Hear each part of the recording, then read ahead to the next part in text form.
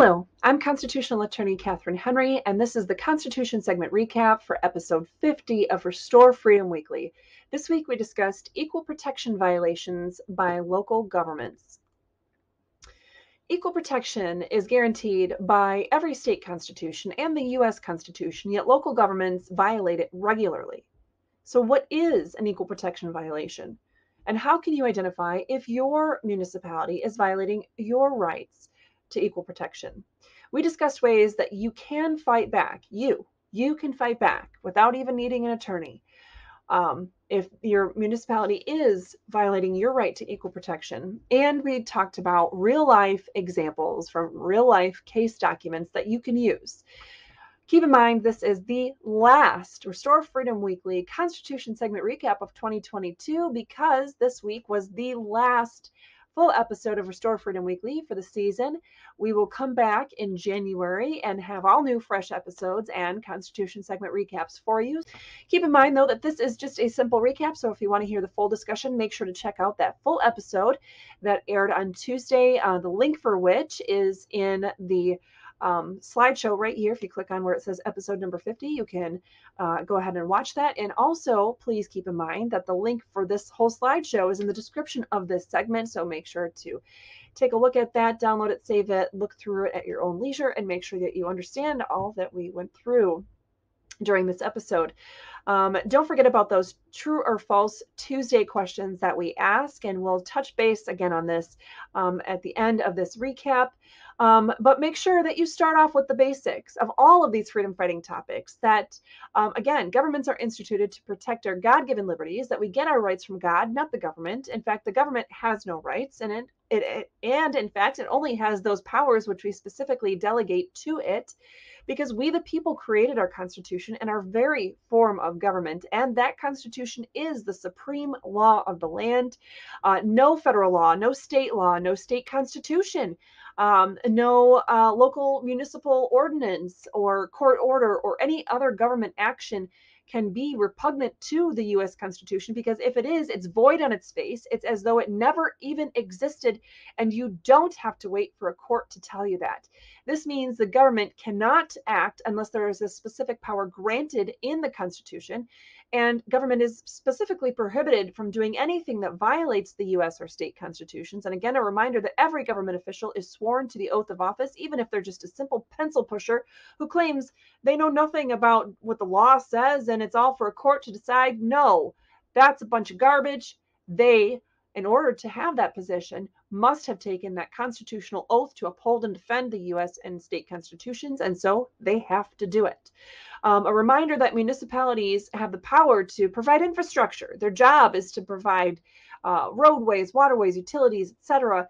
Their job is also to protect our individual liberties, so that when I'm exercising my individual rights, I'm not impeding upon your ability to exercise your rights. And of course, where those things intersect, the powers and our individual liberties, municipal powers cannot supersede those individual rights. And we also touched on all different kinds of rights that you want to keep in mind. For example, as a homeowner, when you're dealing with your municipality, the right to equal protection, due process, privacy from government, criminal trial rights, unenumerated rights, rights against bills of attainder. And we touched on the slide that we'd shared in previous episodes that, well, if your municipality is trampling your rights, now what can you do?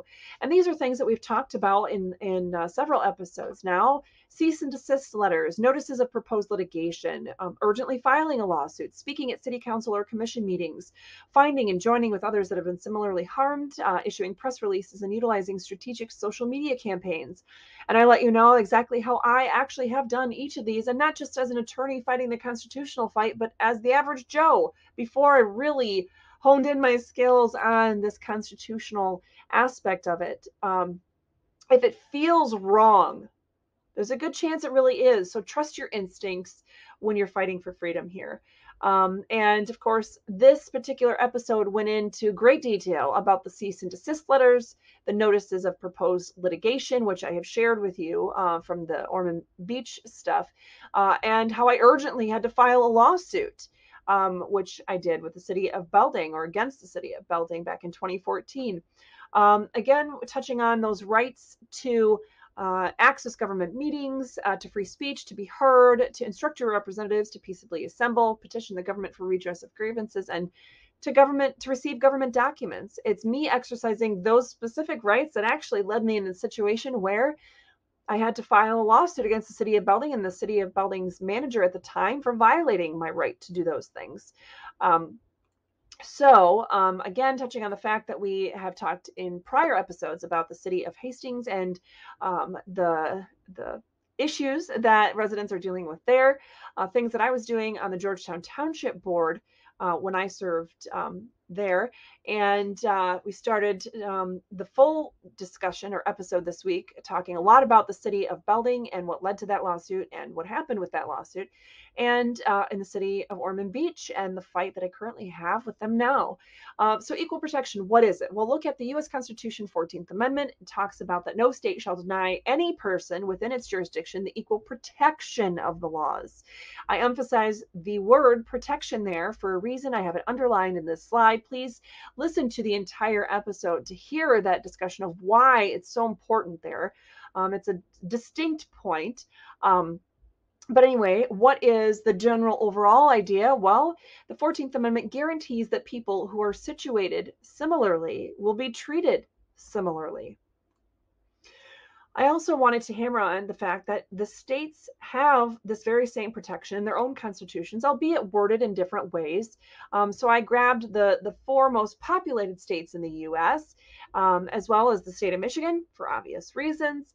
So I included those provisions from those state constitutions. For example, the Florida State Constitution, Article 1, Section 2, that all natural persons, male and female alike, are equal before the law. And actually, same part, Article 1, Section 2 of the Michigan State Constitution, that says that no person shall be denied equal protection of the laws. And I included the provisions from the California, Texas, and New York constitutions, just to give you examples of what to find in your own state constitution. And again, including those provisions for the requirements to take that constitutional oath of office. So when you're dealing with those local officials that claim that they don't know what the Constitution says and it's not their job, yes, it is. I gave a lot of detail in examples in talking about the city of Belding case, what was happening and how they were trying to remove me from a board and enforce a particular old ordinance just against me, nobody else, for many, many years. And the different things that I claimed in that lawsuit against them, including the equal protection violations. But to keep in mind some examples of what you're looking for. How can you identify an equal protection violation? Well, in this particular case, there was no enforcement upon any other home occupation since at least the year 2000. Not a single other home occupation had ever even been issued a permit. None had been applied for in the entire city since at least the year 2000, if not before.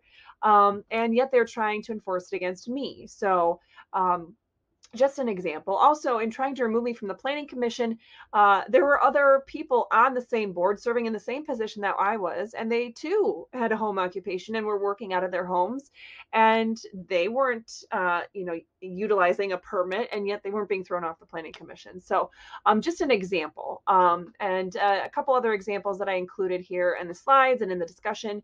Also wanted to give you those examples from the city of Ormond Beach. Lots of going on there with the notice of proposed action and the cease and desist letter, and how equal protection played a part in that and what it's doing. So I gave you all kinds of examples of what it looks like and what you can look for, but just look for it, literally look for it, and take pictures and document, have specific addresses, include pictures in your responses or your lawsuit or whatever, your press releases that you're doing to combat violations of equal protection. You can do it, and you don't need an attorney. So it's very complicated to prove your local government is violating your right to equal protection. True or false? The answer is absolutely unequivocally false. It is as simple as we are guaranteed equal protection under the law. So make sure that you trust your instincts and utilize your phone on your camera and that kind of thing. Check out that full episode from this Tuesday and the Wednesday Way to Get Involved challenge from yesterday. And of course, make sure to check back for our freedom fighting tools tomorrow on Friday. Thank you so much for joining us today. I'm constitutional attorney Catherine Henry. Have a wonderful afternoon. Make sure to like, follow, subscribe, and share Restore Freedom.